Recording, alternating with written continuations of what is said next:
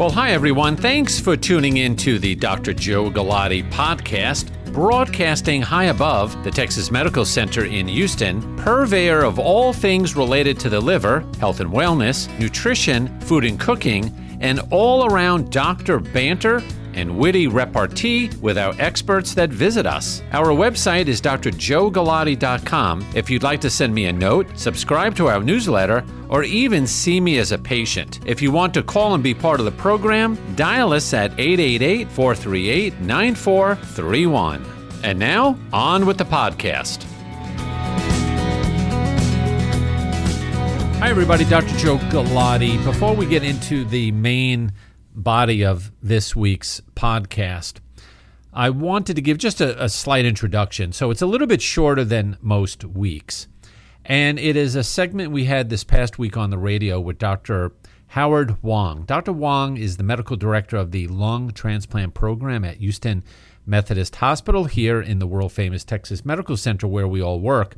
And he has been on the front line of taking care of patients with COVID-19, COVID pneumonia, lung failure, and he's even been one of the pioneers, in a sense, in working to get some of these patients post-COVID recovery that are left with irreversible lung damage to get a lung transplant. So he has really been in the thick of it, and for me and the radio program, he has been an expert that we have called on a regular basis over the last 18 months. So with all of that is what is still going on with COVID, I wanted him to come back on and comment on a few things. And what I'm going to be asking him is, where do we stand with the vaccine? Where do we stand with the booster? What is the situation with antibodies? And so, the main part here is that we are still having some of our friends and neighbors and patients, co-workers, that are against the vaccine. Many, many reasons why that is.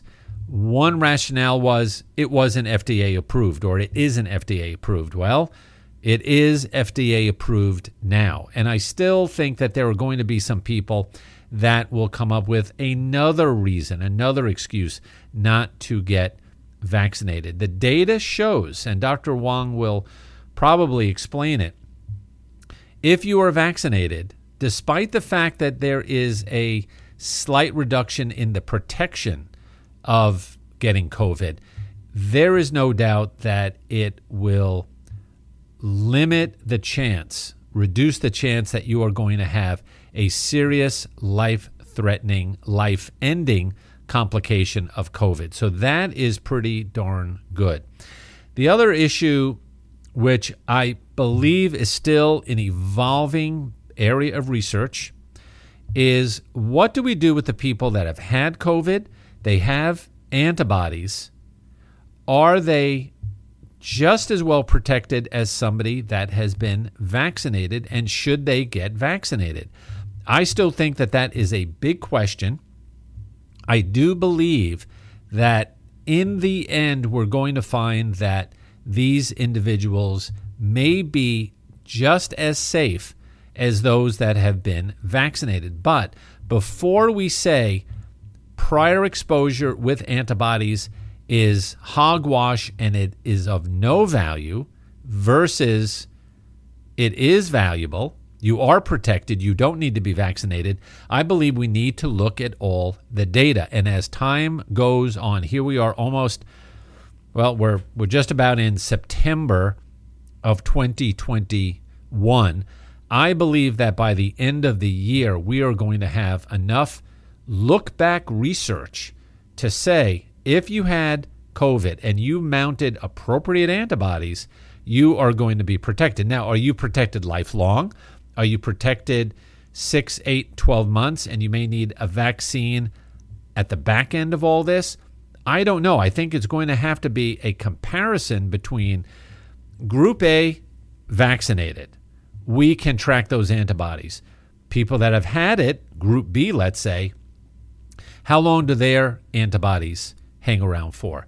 So I think we'll just have to weight on that.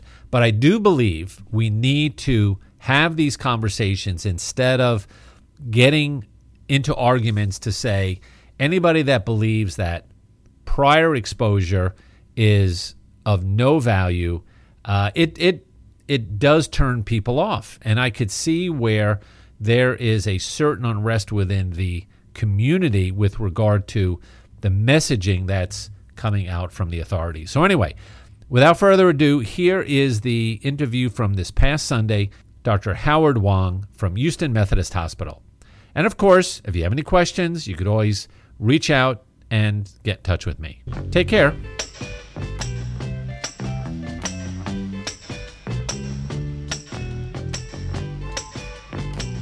Every Sunday between 7 and 8 p.m., I am here. I'm Dr. Joe Galati. The name of the program is Your Health First. drjoegalati.com is our website. The main thing we would like you to do to stay in touch with us is sign up for the newsletter. It's right there on the homepage.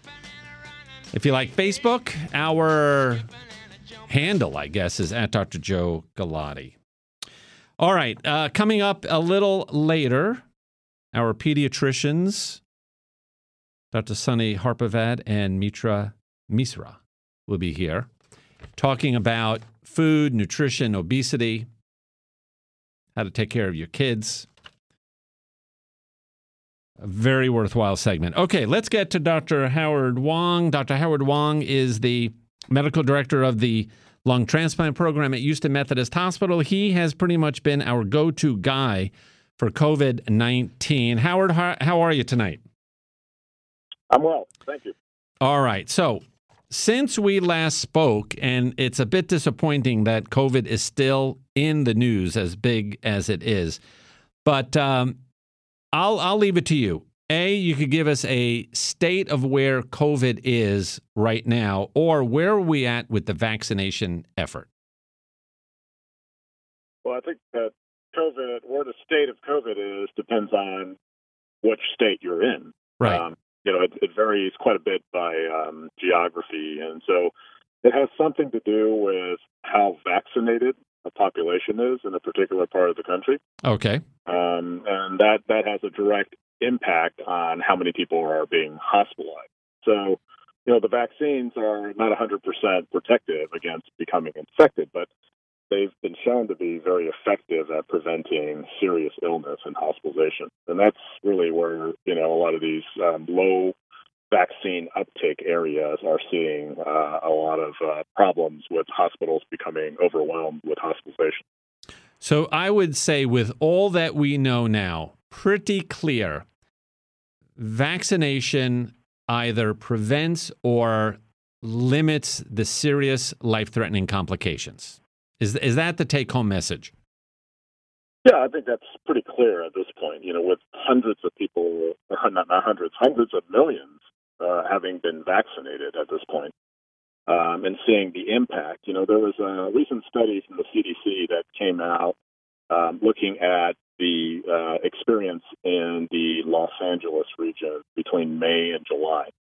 And they were able to show that unvaccinated people were 29 times more likely to be hospitalized or develop serious illness compared to people who are vaccinated. Now, if vaccinated people do become infected, there's no doubt about that, especially with the Delta variant being more virulent and infectious. But nevertheless, that protective effect against really serious illness and hospitalization and death, that persists. Has the attitude towards vaccination changed with the recent FDA approval? Do you think that's going to be something where we see even the people that were on the fence, are they going to come forward and get vaccinated? That's a great question. I'm hoping so. I really do. I mean, I understand that some people were reluctant because of this being kind of a first-in-class type of vaccine, the mRNA vaccines, and the rapidity of how the development process occurred. But I think at this point, if that was the reason that you were in doubt and were hesitant about getting the vaccine, I think at this point, with the FDA approval, you need to just go and get it. Exactly. Now, what's the conversation like when you talk to somebody about the vaccination? And several months ago, we were thinking this was going to be better than 95% protective, and some recent data says it's down in the mid-60 range. But again, in what you just said, despite that, there is this ongoing protection. What kind of conversation do you have with those, again, that are on the fence to say, gosh, if I'm not getting 95%, I'm not taking the vaccine? We were, I don't want to say lied to, but, somebody was less than truthful as far as how protective this was going to be. How do you respond to that?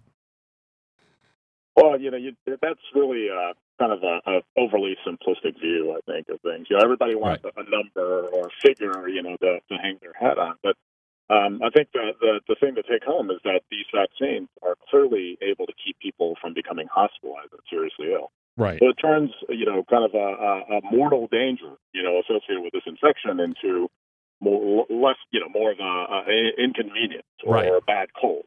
Right. And so at least you're not worried about ending up in the hospital and dying from it. Right. And that's really something that people need to understand.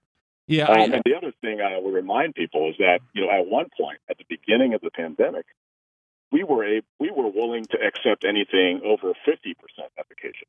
Right. So to get something that was over 90%, that was just almost a miracle. Yeah. No. I think this whole story has been amazing.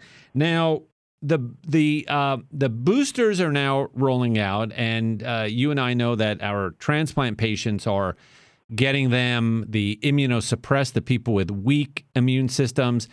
What about your rank and file 50-year-old school teacher that had the two vaccines? Are they going to need a booster? I think the recommendation at this point is that beyond about 8 months that people consider getting a booster, and that based on kind of what's available at this point in terms of research, and that's the part of the problem with the pandemic. It's kind of making these decisions in accelerated timeframes. Right. Is that you don't have time for everything to be there for you to make those decisions. And so it's always a balance between, risk and, kind of potential reward in terms of protection. And we know we don't want people to become seriously ill when they are infected. And so if they're at increased risk of that, and we can prevent that with a third vaccine or a booster dose, then I don't think that's unreasonable to pursue. Okay. All right, Howard, last question. And again, I look at this as something that the research still needs to be looked at and analyzed, but people are interested to know, I had vaccine in the past. I have some natural immunity to this. Do I need the vaccine? Are there studies that are looking at this closely to say, if you've had it and a certain level of immunity, you're okay? Where are we at with that? That's something that's also in development, because that immunity is not just one thing. There are various parts of the immune system that are all rallied against a viral infection. And so we don't really have a good single readout right now in terms of, how protected somebody is. Right. Antibodies, it's nice to have antibodies, but it's normal for antibodies levels to decrease after initial infection or after somebody's vaccinated. But what other parts of the immune systems are doing, and how much of that contributes to protection, we really need to get a handle on that. So that would tell people, okay, you're likely to be protected. Right. So it's still a work in progress. All right, Howard, thank you very much for coming on again tonight. Dr. Howard Wong with Houston Methodist Hospital. Great friend and colleague, and working very hard with this COVID situation. All right. Thanks for listening today to our podcast. Don't forget, for more information, check out drjoegalati.com. Information about my book, Eating Yourself Sick, is available there, as well as our clinical practice, radio program, and social media links. We need you to be part of our tribe and community. Until we meet again, I'm Dr. Joe Galati. Ciao.